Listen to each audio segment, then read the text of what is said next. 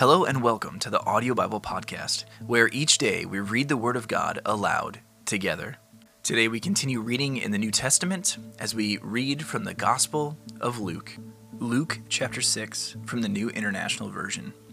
One Sabbath, Jesus was going through the grain fields, and his disciples began to pick some heads of grain, rub them in their hands, and eat the kernels. Some of the Pharisees asked, "Why are you doing what is unlawful on the Sabbath?" Jesus answered them, "Have you never read what David did when he and his companions were hungry? He entered the house of God, and taking the consecrated bread, he ate what is lawful only for priests to eat, and he also gave some to his companions. Then Jesus said to them, 'The Son of Man is Lord of the Sabbath.' On another Sabbath he went into the synagogue and was teaching, and a man was there whose right hand was shriveled. The Pharisees and the teachers of the law were looking for a reason to accuse Jesus, so they watched him closely to see if he would heal on the Sabbath.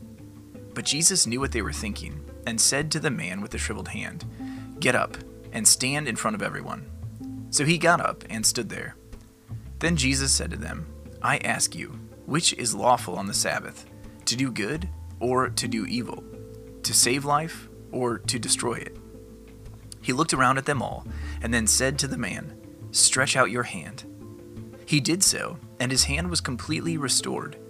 But the Pharisees and the teachers of the law were furious and began to discuss with one another what they might do to Jesus. One of those days, Jesus went out to a mountainside to pray and spent the night praying to God. When morning came, he called his disciples to him and chose 12 of them, whom he also designated apostles: Simon, whom he named Peter, his brother Andrew, James, John, Philip, Bartholomew, Matthew, Thomas, James, son of Alphaeus, Simon, who was called the Zealot, Judas, son of James, and Judas Iscariot, who became a traitor. He went down with them and stood on a level place. A large crowd of his disciples was there, and a great number of people from all over Judea, from Jerusalem, and from the coastal region around Tyre and Sidon, who had come to hear him and to be healed of their diseases. Those troubled by impure spirits were cured, and the people all tried to touch him, because power was coming from him and healing them all. Looking at his disciples, he said, "Blessed are you who are poor, for yours is the kingdom of God. Blessed are you who hunger now, for you will be satisfied. Blessed are you who weep now, for you will laugh. Blessed are you when people hate you, when they exclude you and insult you, and reject your name as evil because of the Son of Man. Rejoice in that day and leap for joy, because great is your reward in heaven. For that is how their ancestors treated the prophets. But woe to you who are rich, for you have already received your comfort. Woe to you who are well fed now, for you will go hungry.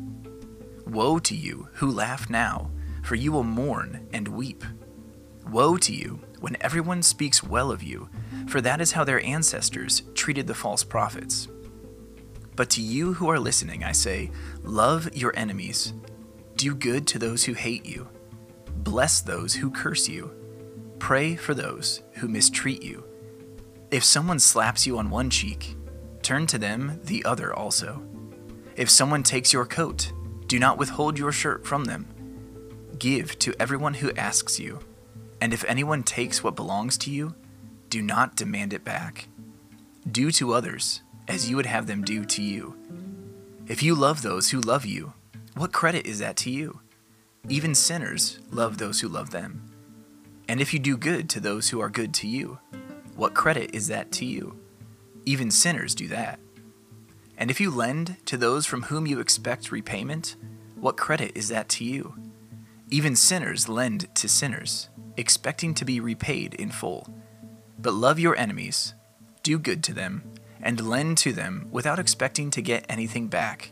Then your reward will be great, and you will be children of the Most High, because he is kind to the ungrateful and wicked. Be merciful, just as your Father is merciful. Do not judge, and you will not be judged. Do not condemn, and you will not be condemned. Forgive, and you will be forgiven. Give, and it will be given to you. A good measure, pressed down, shaken together, and running over, will be poured into your lap. For with the measure you use, it will be measured to you. He also told them this parable. Can the blind lead the blind? Will they not both fall into a pit? The student is not above the teacher, but everyone who is fully trained will be like their teacher. Why do you look at the speck of sawdust in your brother's eye and pay no attention to the plank in your own eye? How can you say to your brother, "Brother, let me take this speck out of your eye," when you yourself fail to see the plank in your own eye? You hypocrite! First, take the plank out of your eye, and then you will see clearly to remove the speck from your brother's eye. No good tree bears bad fruit, nor does a bad tree bear good fruit. Each tree is recognized by its own fruit. People do not pick figs from thorn bushes or grapes from briars. A good man brings good things out of the good stored up in his heart, and an evil man brings evil things out of the evil stored up in his heart. For the mouth speaks what the heart is full of. Why do you call me Lord, Lord, and do not do what I say? As for everyone who comes to me and hears my words and puts them into practice, I will show you what they are like. They are like a man building a house who dug down deep and laid the foundation on rock. When a flood came, the torrent struck that house but could not shake it because it was well built. But the one who hears my words and does not put them into practice is like a man who built a house on the ground without a foundation. The moment the torrent struck that house, it collapsed, and its destruction was complete. Thank you for tuning in to the Audio Bible Podcast. This has been Luke chapter 6 from the Word of God.